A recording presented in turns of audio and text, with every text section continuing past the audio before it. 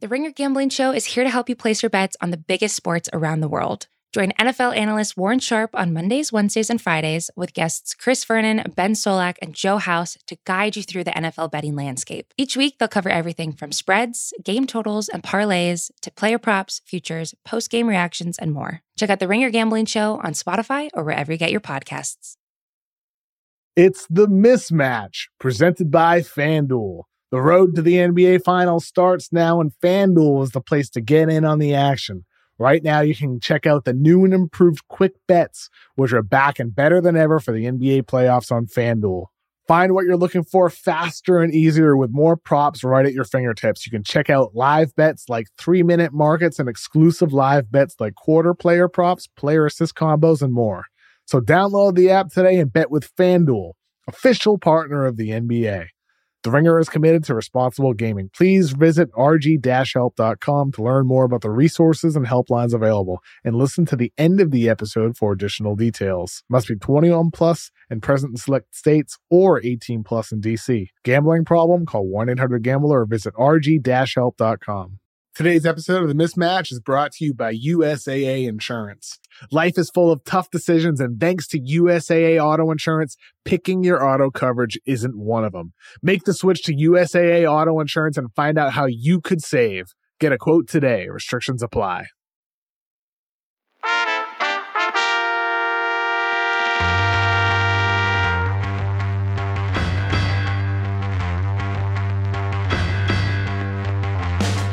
Welcome to The Mismatch. I'm Chris Vernon, and joining me as he does every Tuesday from TheRinger.com is Kevin O'Connor, a.k.a. Kevin O'Palmer, Kevin O'Consor, Kevin O'Climber, Kevin O'Killian, Kevin O'Controversy, Kevin O'Camera.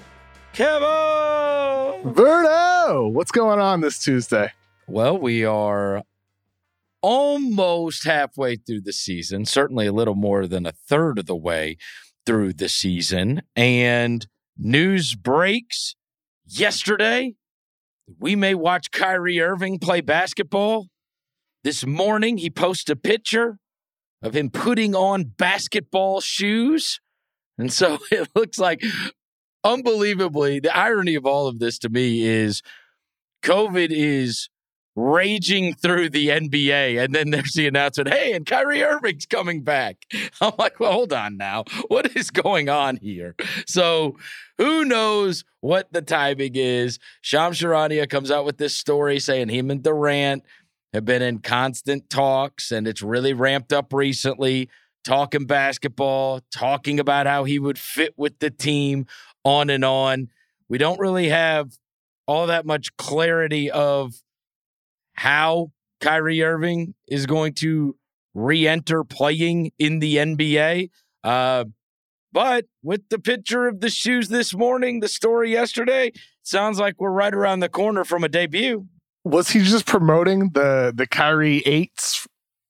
I don't know which sneakers those were that he was putting on in the video. But does he have a new release out? Was it a promotional thing? But yeah, I mean, obviously the timing of all that after the Shams report yesterday is very, very, very interesting with Kyrie returning. What was your theory early in the year? Just wants to sit out? And he had a clothing line drop 2 days ago too. Oh, he did. I see. Yeah, got a lot of non-basketball stuff. Well, it's hard to sell product when you're not playing. Yeah, it sure helps to be you're a superstar, worldwide known basketball player like Kyrie Irving is. But the Nets need him, Chris. I mean, I know KD's second in MVP voting for the Tim Bontemps straw poll that he took with a bunch of media voters. KD's been sensational. Harden's been underwhelming, but still very good. They need that scoring presence that Kyrie Irving can provide. I mean, it's kind of unusual to expect a team still with KD and Harden to miss Kyrie so much and still be on top of the East, but for them to win the championship, to beat Milwaukee as good as they've been, doesn't it feel like they do need Kyrie and or some type of moves? And there was obviously the Jake Fisher report today about they're at least listening to offers for Nick Claxton and Joe Harris. The Nets are at least trying to get creative here, and they need Kyrie back. They absolutely need Kyrie back. And I think the Joe Harris thing is real, like not having him unavailable. Oh, yeah, that hurts. You know what I mean? Like, when you spend as much money as they have on three players, your depth is going to take a hit. And so you really need to win with young players, guys on rookie contracts, and the additions. Blake Griffin has not been what he was for them last year. LaMarcus Aldridge, I think, probably better than what you would have expected in his return. But they don't have all that much. It's a lot of pressure on KD, especially in the absence of Harden being great, right? Like, I mean, he's been good, but he's not been great for them this year. And so, yeah, they need him back. And they need him back badly if they're going to have a chance at winning the title. It'll be interesting to see. My theory, he proved me wrong on this. I thought he just, veteran, been in the league a long time, doesn't want to play preseason, doesn't want to have to do training camp, doesn't want to do the preseason. But I mean, hell, we're into December now, and he still hasn't touched the floor. So it obviously wasn't just I don't want to go through all of the stuff that none of the veterans like to do, and this is a good reason to not have to do it. Like, he's really I don't know what guns he has stuck to if he comes back and plays now, but he certainly hasn't been playing basketball thus far. And, look, I'm glad he's back. It's not back yet. Well, he's gonna be. He's gonna be. That story drops for a reason, right? Like, it Shams very close to Durant, and so that was a precursor to what is going to happen. Like, just letting people know, hey, here's a heads up. Here's this cryptic social media towards post. Return, right? Yeah. I mean, who would know better than Kevin? We'll see. We'll see. We'll see. I'll tell you what, Chris. I look forward to watching Kyrie play basketball. Oh yeah, I look forward to it. All the antics, some of his opinions on things, whatever you want to say. He's his own dude, that is for sure. But he is a crazy talented, fun basketball player to watch. Yeah, no doubt about that. There's no question. One of the most fun to watch. Chris, did you see Kevin Love had 23 points in that game last night? It wasn't even all the familiar names that we've been talking about. Evan Mobley, Jared Allen, Darius Garland. K-Love with 23. He's actually been good for them this year. Yeah. He's had a lot of poor games, but he's also, had some good classic vintage K-Love moments that he's brought back. He can still knock down some threes. He could still, if you throw somebody little on him, he could still body him up. He's always been a good passer. He's a bench big. Look, you could do a lot worse on bench bigs than Kevin Love. No doubt about it. Is he wildly overpaid for a bench big? Sure. But you know what? He's also, if you watch their games, he's up cheering them on. He's like high-fiving everybody. Like, he's been, I don't know, after last season and the ridiculousness of that, and then, the Olympic thing was a disaster for sure. I mean, he got sent. He went back home and was not going to be good enough to play for that team. And you never know. There was never going to be a buyout because he's not going to take any less money. And so getting him engaged and having him actually be like a good veteran on that team has been quite the change from what we had seen out of him, because he was the poster boy for the probably could give you something, but is giving you very little to nothing, disgruntled, I don't want to be here veteran. Sure. Yeah. I mean, I think with him, he missed like 15 days to about a little over 2 weeks with COVID in November. And he was really struggling before that absence. I think he was shooting like 34%, like his first 10 games before he was out. And maybe the time off, I'm not sure if he was symptomatic or anything like that. I forget the details, but he's been much better since returning, coming off the bench for Cleveland. And I mean, obviously, as you said, Chris, he's way overpaid for the money that he has. But But it's okay because you have a bunch of other guys on low rookie deals, and Evan Mobley, Darius Garland. You have Jared Allen on a fairly priced contract, Larry Markkinen as well. So, I mean, this Cleveland team, it's Kevin Love is playing well enough that maybe some other teams might be like, yeah, we'll take him on a short-term deal if Cleveland did decide they want to make moves. But ultimately, man, like, he's just a guy coming off the bench right now. This Cleveland roster is about all these young starters. They made the right choice, in my opinion, not re-signing Colin Sexton, because we're seeing what this team can be with just Garland really as the key figure in that backcourt. And I think for them, they're set up so nicely at this point to shuffle these pieces in whatever the way they need to build around the three main guys, Allen, Mobley, and Garland. They can move other pieces if need be to maximize those guys, optimize what they can be, because they got something special, man. I mean, we've talked about Mobley a lot on this pod, Chris, but Darius Garland, in some ways, I feel like we haven't talked about quite as often. Remember him as a rookie? I mean, he was not great as a rookie, but he showed some flashes. Those flashes are happening night in, night out at this point with his ability to generate offense either for himself with pull-up three-point shots, pull-up mid-range shots, but also the playmaking ability. I mean, he has such good vision, and I'm excited for what Cleveland can be in the future. But even today, this is already a super competitive team, and I'm a buyer on them maintaining this playoff spot in the Eastern Conference. It's so funny when you bring up Garland. It's always what you've thought of last. And I was talking to this guy the other day who grew up in Nashville and was a high school basketball player. And he was telling me, I was like, were you good? And he was like, yeah. He's like, I was good. I played on the competitive teams. He's like, my high school team was good. He's like, we made it to state. And I was like, oh, yeah? And I was like, who'd you play against? And he's like, well, then we played Darius Garland's team. He was there at the same time. And I was like, how'd that go? He's like, he dropped like 60 on us. He's the best basketball player I've ever seen in my life. That's what he told me. He's the best basketball player I've ever seen in my life. The guy dropped like 60 on our head. He's like, we tried everybody. He just torched every single player on the roster. And I was like, he's really coming to his own this year. He started coming to his own in the NBA. And here was some guy that had to play against him in high school. And he's like, you ain't got to tell me he's awesome. Because he's been awesome for a long time. And they're just a wildly fascinating team. They don't have wings. They're just big, right? They've got Mobley. They've got Allen.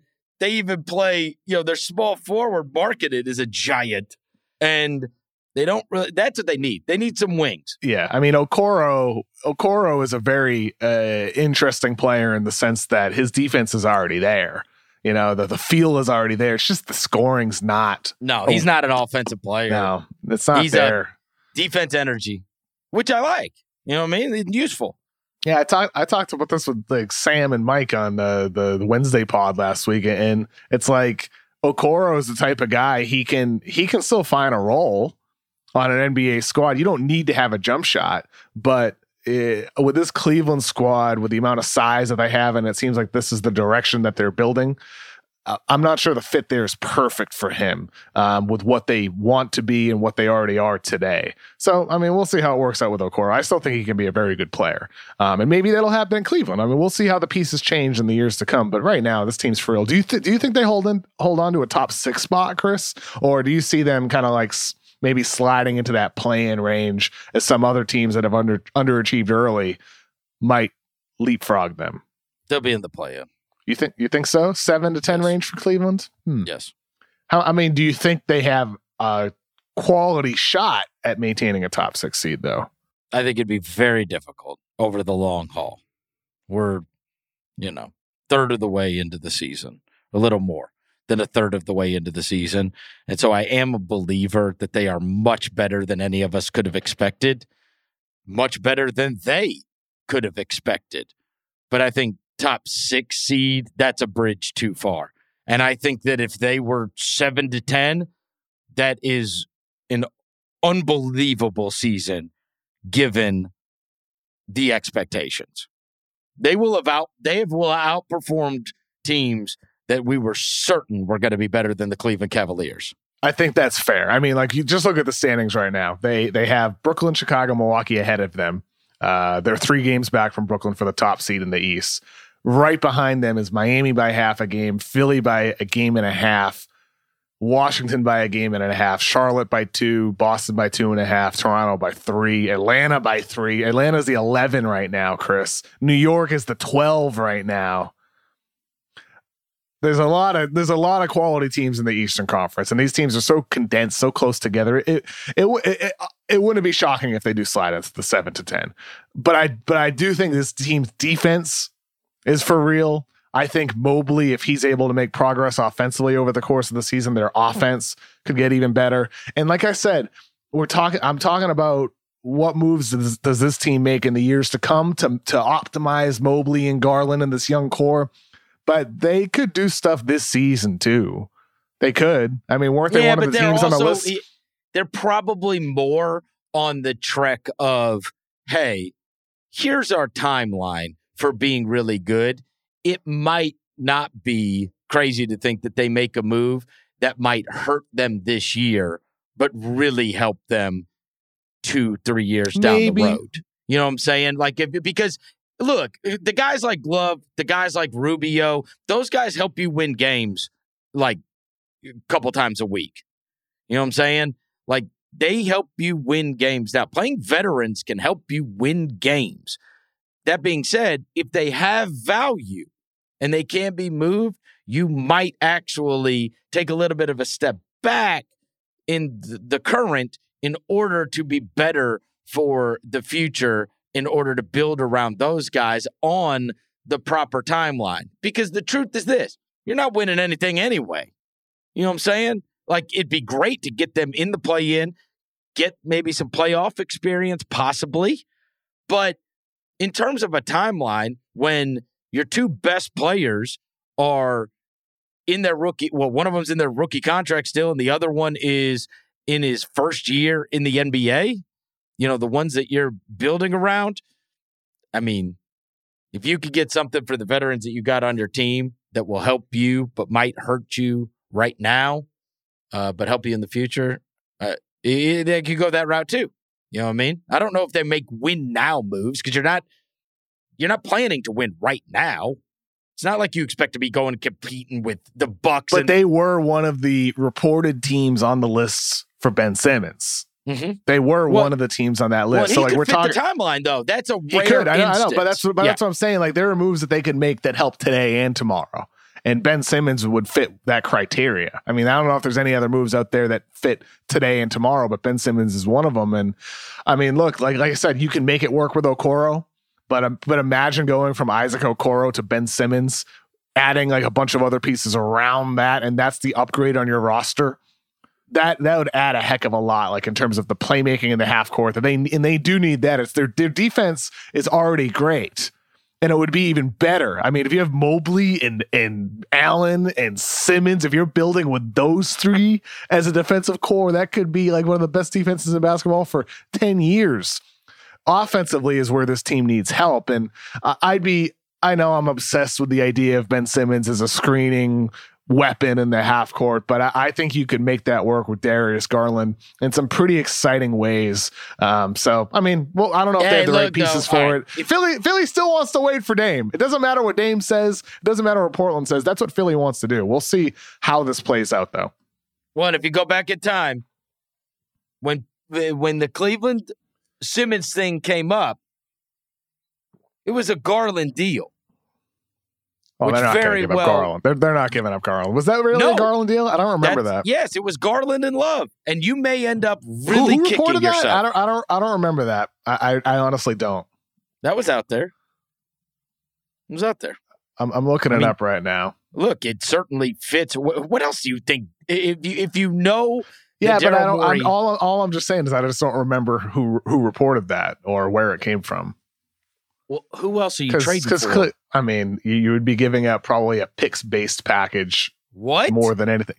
I mean, like it would be 3-way. We did see that they're talking about 3-way deals. It'd be like salary, which would be Okoro and Rubio would be those types of players, and there'd be some type of exchange of assets and draft picks. Now, maybe those draft picks go to a third team, and then that player from that third team goes to Philadelphia. Like that. Like I'm just trying to get creative here with finding landing spots for Ben Simmons.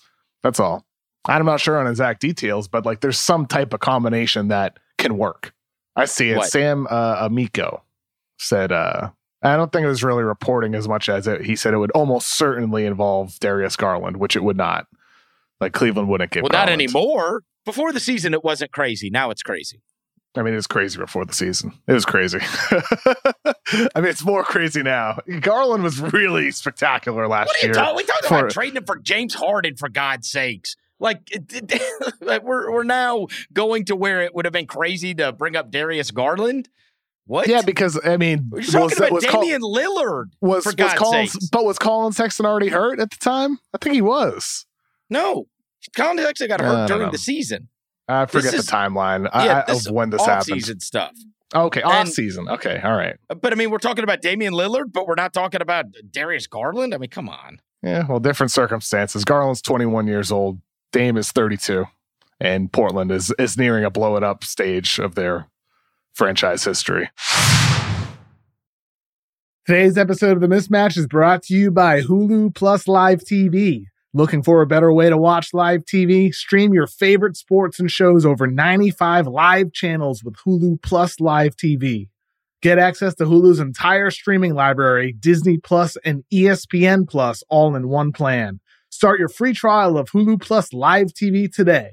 Live TV plan required. Restrictions apply. Offer valid for new and eligible returning subscribers only. Access content from each service separately. Learn more at hulu.com. Speaking of, I saw that Philly team in person last night, right before the game. Well, about an hour before, they say no Seth Curry. And then right before tip-off, and I've watched them warm up, they say no Embiid. And I was like, oh, God. Now I get to watch Tobias Harris and Andre Drummond. Boy, you see them without Embiid and Curry, and you realize what that roster is. Yuck. I mean, they got ran out. I mean, badly. I still love Maxey. I do. I love Maxey, and he impresses me every time I get to see him in person. But, man, that roster it's Chris, not great. Does Tobias Harris have the worst contract in the NBA right now? No, because he plays. I mean, he has a pulse. That's a low bar, Chris. He has a pulse. I mean, we just did talk about Kevin Love 10 minutes ago. I mean, come on. Do you think it's worse than John Wall's contract? Let's get serious. I mean, we have guys that don't play at all. We'll see what John Wall looks like when he gets back. We'll see. Tobias Harris is one of the weirdest things because if you ever go just pull him up, go pull up his stats. His stats are great. I mean, for a third guy, or really, I guess a second guy, more so this year. Are they great, though? He always has good numbers. He's like 19 points, good percentages, Like he's just, but he's a whatever. And he's overpaid. This season, so this is the difference with Tobias Harris. Last season, averaging 19.5 points per game on 39% from three. This year, 18.6 points per game to 31% from three. The numbers from three have not been there for him this season. Maybe he goes back to closer to 40%, which is what he's been shooting the last 7 years or so from three. So if you can get that out of him, suddenly I think Sixers fans would be a little bit less frustrated with Harris. But right now, I mean, you would hope for more for a team that's in need of offense without Ben Simmons, in need of shot creation. You would hope that the guy making $35 million can provide that for you, but it has not happened for the Philadelphia 76ers. To me, he's an interesting name. I mean, there's a lot of it's tough to trade deals over $30 million. But if I'm Philadelphia, I wonder if there's some type of way, we're talking about three-way combinations involving Ben Simmons, if there's a way you could also flip Harris elsewhere. Like if flipping Harris elsewhere for other pieces, like let's say Sacramento were involved, and let's say Sacramento weren't the team receiving Ben Simmons, would they be willing to flip Hield and Bagley and for a bigger scoring option at the forward spot rather than having another guard in Hield? I don't know if that makes any sense. Like, I'd be curious what Kings fans think about a swap like that. But I'm just thinking aloud here of like we should believe the reporting that we've seen that Philadelphia is seeking out three-way deals involving Simmons. So how are we going to get creative here? And to me, like, it's maybe adding other pieces, adding a Harris, exchanging that for other players. So you want to talk about throwing money together, Kev? My God, that's like $70 million. I know, $70 million. I know, but like, that's what I'm saying. Like, you can't rule out an insanely creative deal here to get something to happen, because I think something straight, plain Jane, that's a lot less likely than a really massive move that changes things up. Because as you yourself said, Chris, like, this team has some roster issues. And Morey knows that better than anybody watching what his product in the court. So I wonder if there will be a massive shakeup rather than just a Simmons swap with Philadelphia. I'm just thinking aloud here, just throwing it out there. We get this trading season coming up on Wednesday, December 15th, and we'll talk about that today. But I'm just thinking aloud. I think you're probably dead on. I mean, look, when you see guys take over, they want to keep whatever is the infrastructure that makes them good. But in terms of like all of the margin stuff, I would be shocked if we don't look up and there is a massively different roster for the 76ers within, a year's time, 2 years' time, because that's just the way all of these guys work. In the end, if I take over the product, I want to be able to look at the product and say, I'm responsible for this, and this, right? My predecessor is not responsible. Now, of course, it's foolishness to get rid of what your predecessor has done correctly, i.e. Embiid. But that Tobias Harris contract is not good, right? It's not good. But what you typically see from teams is when somebody new takes over, they want their own roster that they built. Therefore, then you're done. When things aren't going well, then you're done, telling the owner, well, that's because we got this guy, and I'm going to do something about it. And if it goes and if it starts going well with guys that you're not responsible for, then you don't really get the credit. The last guy kind of gets the credit. So people always want their own roster. So Daryl will inevitably end up with his own roster. And speaking of, you mentioned there's a Sacramento Bee report that Hield and Bagley are being packaged around. Those two are being packaged to and being shopped around, rather. And you brought up possibly Philly as a landing spot. Who knows where they're going to end up? But much like we were just talking about, and this is the problem with Sacramento and the changing of, sometimes they have somebody that comes in and consults that he has the power, or maybe they have a GM and he has the power, or maybe they have the president of basketball ops and he has the power, whatever. Well, now they got this other guy, right, who went and got Halliburton, went and got Davion Mitchell. Yeah, Monte McNair. Yeah, he's not responsible for a lot of the guys that are on that roster. And so he may be the next, another guy that's trying to put together a roster in his likeness. Man, you're going to be trading those guys with both their values at the lowest they've probably ever been. Really. Really. Bagley and Hield. Hield's having his worst season. Yeah, he is. He's shooting 10 threes a game, making under 35% of them. Now, I'm not saying that this is how the kid feels, but I will tell you, I was talking to somebody that knows Halliburton very well, and I said to him, what has happened to him this year? Too much podcasting, right? Huh? Too much podcasting, right? No. Okay. Oh, sorry. This was the response. The response He's a good podcaster. The response was, we have got to get him out of there. Wow. Already? He's in year 2. I know. Well, it's just again, and this is what I'm saying. Look, the tough, person man. I was speaking to is connected to him but has no power. Here's what I would tell you. That's the problem when things go the way they have gone. Because all of these players inevitably have somebody in their ear telling them. And you have this level of discontent where guys' careers are not going the way that they wanted them to go. And it's an easy blame. They just say it's poison. It's poison, like right? the Solomon Hill tweet when Buddy Hield responded to him saying speedy recovery, and Solomon Hill responds, "Same for you, bro. You still wearing a Kings jersey?" That's a current NBA player. It's unbelievable. pooping on the Kings, right? And a player like in a tweet publicly right. to a player currently on Sacramento. It's I feel for Kings fans, Chris.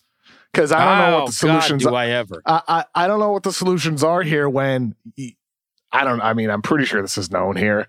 The organization has a mandate to make the playoffs. Like, this is a team where ownership is like, we need to make the postseason by any means possible. They're one of those franchises that have a playoff mandate. Is that really, like, that's what you want. You want to make the postseason, but dude, if you're making short-term decisions or keeping Harrison Barnes and passing on trade offers that get you valuable young players or picks, I'm not sure that's really in the best interest of the fans for rooting for a competitive product that can sustain success. And it's definitely not in the best interest of building around your star players, your young players, your promising players, or for the people actually running the team. Because this team is going to, if they make the playoffs, they're going to get smacked. They're going to get walloped, Chris. Making the playoffs? What are you talking about? But they have a mandate to make the playoffs. This isn't a situation like some teams are in situations where they're like, do it. Ownership says to GMs, do what is best for the franchise. You have full power. You're running the ship. That's not the case in Sacramento. And that's where I always get uneasy when I hear about those situations for front offices and coaching staffs. When ownership is the one saying, hey, you need to do this. That's where I get concerned. And for Kings fans rooting for a product that hasn't made the playoffs in 40 years, that's what it feels like. I don't know when it's going to get better. Well, because they don't want to break that Clippers record. They're going to break the Donald Sterling Clippers record of playoffs not being made. Sad. It's impossible. It's sad. That guy was actively trying to lose over and over and over again in an attempt to turn profit. This team has been trying to win and can't do it. That's the damnedest thing. Who do they pass in the West? I think the top 8 teams I don't see dropping out in the West right now. So that's Golden State, Phoenix, Utah, Memphis, Clippers, Lakers, Mavs, Nuggets. Wolves are at 9. Blazers are at 10. Kings are tied with the Spurs for 11. They're a game and a half back from Minnesota, a half game back from Portland. Like, is there anything Sacramento can do to position themselves to be better than a Portland team that's likely going to build around Damian Lillard? They're going to do something to try to bolster that roster. Is there anything Sacramento can do to be better than Minnesota with Cat and Edwards, who's improving, and D'Lo, who's playing pretty good basketball? I know they haven't been great the last 10 games, but is there anything the Kings can do to get into the play-in? Any big move? Like, should they go for Ben Simmons? Should they go for Sabonis, Chris? Sabonis to me has been an undervalued. Everybody's talking about Simmons, but Sabonis is available. 29 teams should be going after Sabonis. 29. Today's episode of The Mismatch is brought to you by USAA Insurance. When you're a homeowner in the military community, peace of mind is priority. And USAA Homeowners Insurance has the award-winning service to give you just that. They'll help you protect your home and what's inside of it at the high standard their members have grown to expect. If you have to file a claim, the process is transparent and easy. And you can do it all right in the USAA app. And they offer many discounts to help their members save. That could put your wallet at ease too. Visit USAA.com/homeowners to learn more. Eligibility restrictions apply. USAA means United Services Automobile Association and its affiliates. San Antonio, Texas. This episode is brought to you by Jiffy Lube. Cars can be a big investment, so it's important to take care of them. I once got a car that I started out with 25,000 miles on. I got it to over 200,000 miles because I took care of it. You know how you take care of a car? You take care of the maintenance, the oil, the brakes, all that stuff. And if you don't, you can have a car just completely fall apart. When your car needs maintenance, head to Jiffy Lube. They provide automotive excellence at speed. Get your oil change, brakes checked, tons of other multi-care services. It's all done by expertly trained technicians who actually care about taking care of you and your car. Jiffy Lube, car more. To find coupons and start an instant online estimate, visit jiffylube.com. Celtics got a good win last night. Tatum at 42. But there's a little Jaylen Brown buzz out there. At the beginning of the year, I asked you, could this be the last time that we see the Tatum and Brown tandem? Is this the last year that we see it? You're still sticking to your guns. I'm still sticking to my guns, man. I put it in my column on Monday. Brad Stevens is in a position where change needs to happen. This is his first big test. And you could say, oh, could they break up Tatum and Brown? I still think it's too soon. I do. It's still too soon. Jalen's 25. Tatum's 23. It's everything else around them, Chris. It's the roster around them. It's the need for playmakers, good decision makers, guys who are consistent in their role, consistent as shooters, consistent as decision makers. And I think for Brad Stevens, that's going to be the greatest challenge. How do you shuffle everything else on this roster, Chris? That's going to be the challenge for Brad Stevens here. Because to me, it's not. Brown and Tatum might have some qualities that clash, but those guys with the right guard, the right playmaking guard with them, they can flourish together. I was thinking about this the other day, Kevin. How come they've never just had like a regular run the offense point guard? Like they went from Kyrie to, really Terry Rozier, right? And Kyrie. Then they tried the Kemba thing, and now they do the Schroeder thing. It's like, why don't they just get somebody that like is a pass first or at least pass even point guard that just kind of sets things up and sets the table for these guys with these fantastic wings on this team? I don't get it. They've always had the same kind of shoot first point guard. Chris, I mean, I think for Boston, some of this is just bad circumstances. It could work with one of those score first point guards, whether it was Kyrie or whether it was Isaiah Thomas, going back to him, whether it was Kemba Walker for that matter too. I think it's okay to have a guy who does a little bit of both, as you're saying. And for this Boston team, also some of their young guys just haven't totally panned out either. I mean, it's just a late first round pick, but Peyton Pritchard hasn't been quite what they maybe would have hoped for so far. He hasn't played a lot this season, and he has struggled when he has, besides that Portland game when he really went off. So, I mean, for Boston here, that speaks to the challenge is how do you find the guy who can handle that facilitating responsibility for you, and or could it still come from Jason Tatum at age 27? And that's the tough part here is Tatum is only 23. Brown is only 25, like I said. But youth isn't everything. Contract length matters, which is why you're getting these reports out the past couple of weeks about, well, what's Boston going to do? This is other teams, putting the pressure, leaking stuff out, trying to shake things up in Boston because, it could actually reach a point that Boston does need to make a massive move by splitting those two guys up. I don't believe they are at that point yet. I don't believe they will be at that point before the trade deadline unless they're getting an equally appealing young star player in return for one of them, a la Ben Simmons. Does that make total sense for Boston? Could that be their point guard? Maybe, but I just don't see that actually happening this season. I think for Boston, if they are to ever break those two up, it won't happen until some year in the future. But right now, those guys should stick together, and it's about everything else on the roster. You're an absolute no on a Ben Simmons, Jaylen Brown centered deal. Is that right? Absolute no? No, I wouldn't say I'm an absolute no.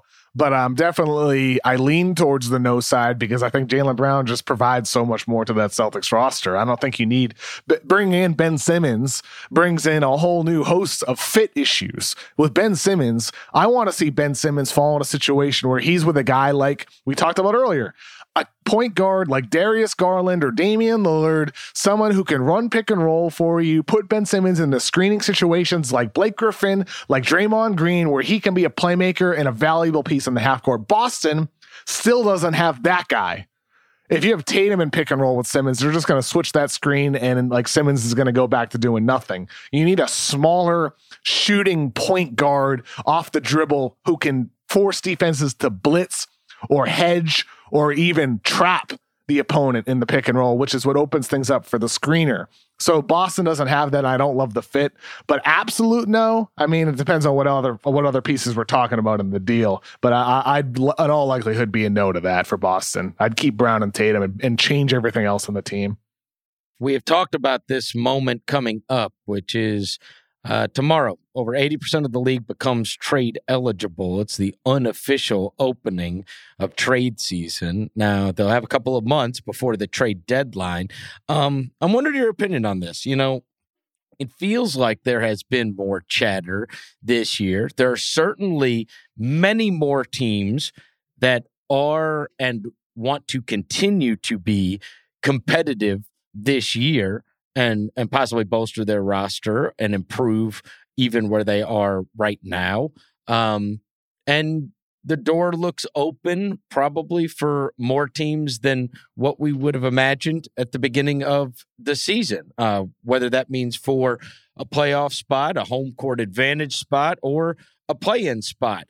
We rarely see trades or many trades before the trade deadline comes about. Do you think this season has the possibility of being rather different, just given the circumstances of the season? And, you know, we know that this Simmons thing is hanging out there, which is clearly a big one. There's a bunch of chatter already about the Miles Turner thing and about the Miles Turner thing and whatever Indiana is going to do, the Bagley and Hield thing in Sacramento. Chris, that's a lot of things. Yeah, I know. So are we saying that we're not going to wait this year until February nearly as much as we have in years past? I still think there's a chance we wait till February for a lot of this stuff, to be honest with you, Chris. I mean, like, think about the names that are out there right now, December 15th.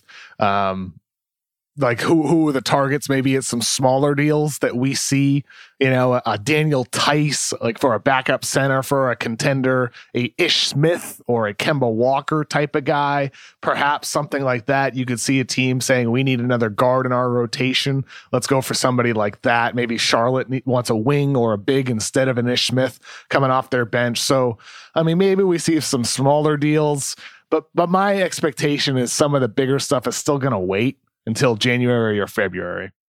I went through and looked at the list of the guys that, you know, there was a compiled list of the guys that do become trade eligible as of tomorrow, and scanning through it, the only ones that I found when I ran through it, and I know you just mentioned a couple of guys, were Kelly Olynyk. You know what I mean? Like as a guy, back up big, stretch the floor, maybe give you some space. He's playing in Detroit right now, and I think he could help somebody that could be a postseason team.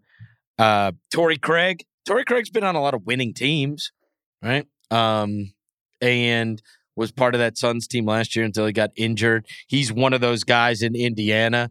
They're not going to be doing anything this year anyway. He's at least a guy that could give you some minutes, and like I said, he's been on some good teams. And there just really wasn't much on this list. Obviously, Evan Fournier, if the Knicks could move off of that and just, all right, we made a mistake. We need to move off this. Evan Fournier is a great example of a guy that put up numbers on a rat team that nobody watched, cared about. Everybody thinks Evan Fournier's so great. Now he's played in these two big markets, Boston and New York, and everybody realizes that it's so what? And if New York could get away from that, I'm sure they would in a heartbeat. I'm kind of surprised, to be honest with you, Chris. I thought both in Boston and New York, you'd see a higher level of Evan Fournier coming off of screens and handoffs, draining threes for you, contributing in a winning situation.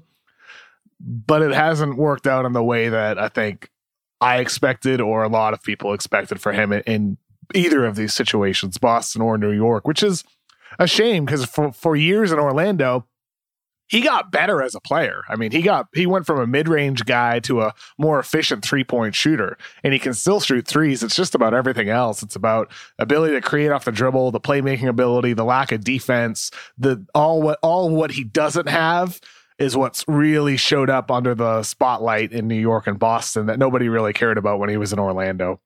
No, it's a lot of numbers and a lot of losing. And it's a different deal when you got to be part of winning. And I'm sure that New York, again, is just a mistake. I don't understand. Like, especially, that's not a Tibbs guy. My God, is that not a Tibbs guy? You think back, and it just seems so goofy that you know who your coach is, and then you built a backcourt with Kemba Walker and Evan Fournier. What the hell? Well, I mean, here's the thing, though, Chris. I'll tell you this: you got to have contracts to trade. Mm-hmm. So when we say it's a mistake, we can say it's a mistake about the player, about giving him $20 million annually, but I don't think we can say yet that it's a mistake in terms of the value of the contract, because you got to have contracts to deal, and $20 million is a pretty good piece for you to get a guy making a little bit less, one of those good mid-rangey players that make $18, $19 million, but also to build up and stack contracts to get a max contract player. So you got to have contracts to trade. And that's what, to me, when I look at this Knicks roster, they wanted to be better than they have been this year. They wanted to be a higher playoff seed. But you got like some deals that are easily movable. And that does include Evan Fournier. They should go get involved in that Buddy Bagley thing. Go let Evan Fournier put up a bunch of points in Sacramento. He probably liked that a lot. They're going to be without some of their guys. You know, they're one of the other teams. We've built up and stack contracts to get a max contract player. So you got to have contracts to trade. And that's what, to me, when I look at this Knicks roster, they wanted to be better than they have been this year. They wanted to be a higher playoff seed. But you got like some deals that are easily movable. And that does include Evan Fournier. We've had games canceled. The Bulls have been canceled. The Hornets have been ravaged by COVID. Obi is out. RJ Barrett is out. Quentin Grimes, who hit a boatload of threes against the Bucks over the weekend, he's going to be out. But Steph Curry's going for, and inevitably will set, the all-time three-point record in Madison Square Garden when those teams face off tonight. And look, I didn't want this to be a COVID show. I don't like talking about it. But Kevin, I'll just say, we have this situation where games are now being canceled. You've got this tonight where there's going to be no RJ. There's going to be no Toppin. Testing post-Thanksgiving has ramped up. And with more testing, you are getting more positives. It's going to be fascinating to see what the NBA does about this, because I do think that if you test a lot of these guys, they're not even feeling any symptoms, you know. And you've talked about 97, 98% of the league being vaccinated. You've got guys that don't even know they're sick, and then they test positive for this new variant, I suppose, is what they're testing positive for. And I think one of the things is, you know, that there have been a ton of basketball players that probably have the virus, don't even know they had the virus, and they've been playing throughout the season. The difference now is they're testing for it. And this is what we know. There's been a boatload of players play this year with COVID. Yeah, Chris, and now we have news that just dropped this morning that Talen Horton-Tucker tested positive for the Lakers. He's in the health and safety protocols, and the Lakers are canceling their flight to Dallas for a Wednesday night game. I mean, with the increased testing after Thanksgiving, they're catching stuff like this, which can help prevent outbreaks, and yet those outbreaks are still happening. I mean, that's the issue, especially with this new variant. There's some early reports that it's not quite as powerful, but it's definitely far, far, far more contagious. And it seems like that's going to be the dominant strain of coronavirus everywhere around the world in the coming weeks and months. And so for the NBA, man, I mean, this just sucks. It all sucks, man. I really wish we didn't have to deal with this, but that's where we are as a planet right now, unfortunately. All sucks, and hopefully we can come out on the other side, or hopefully we learn more. Let's end on a positive note, Chris. Isaiah Thomas playing in the G League showcase. I love it. I promise, if he comes through to play against the Memphis Hustle, I'll be there. No question. One of my favorite guys to watch in person ever. The season that he had one of the greatest offensive seasons in NBA history. I saw him that year, and he absolutely torched the Nets in Memphis. And this sounds crazy. It was really like peak Iverson. And people can roll their eyes at that, but the guy averaged like 30-something points a game that year. Chris, I mean, that was peak Iverson like. That 16-17 season. It was. I mean, that was one of my funnest years watching a team ever. That team with Isaiah Thomas, that Celtics team, 16-17. It's one of the best live games I've ever seen was his 40-plus point performance against the Wizards in the playoffs. TD Garden was so loud. I mean, Tommy Heinsohn, the love he had for the little guy, as Tommy would always say. That was my first year being hired by the Ringer in 2016. And I mean, being fully honest, it was really my last year having some feelings towards the Celtics. I mean,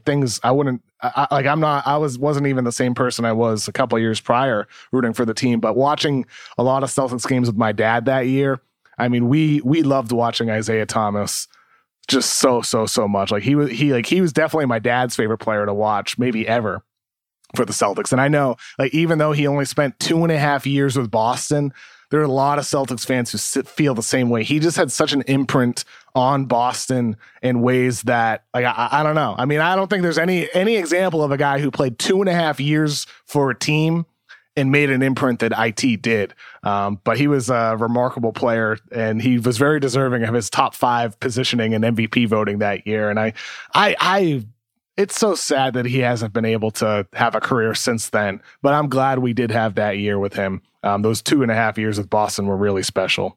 I hope he makes it back. I do too, man. He's got a shot still. He's got a chance. There's ability in there, but he's 32 years old.